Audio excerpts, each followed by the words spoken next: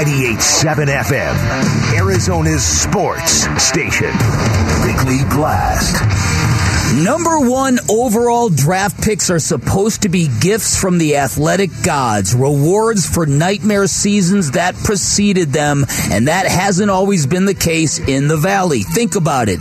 Justin Upton, Dansby Swanson, DeAndre Ayton, Diana Taurasi, Brittany Griner, and Kyler Murray. 5 of those 6 have been polarizing figures. Only one of them has been an MVP, and this is the year for Kyler Murray to move from the former category to the latter category.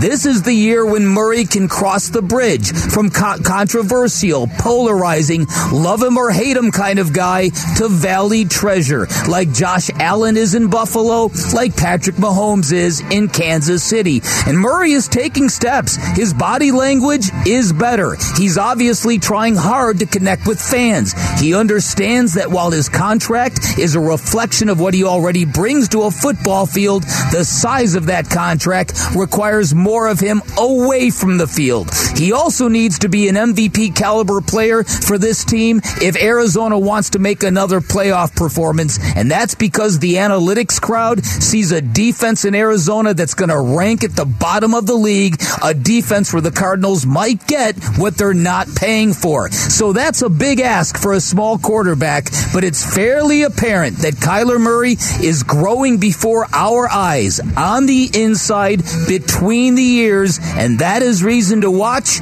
and that is reason to believe.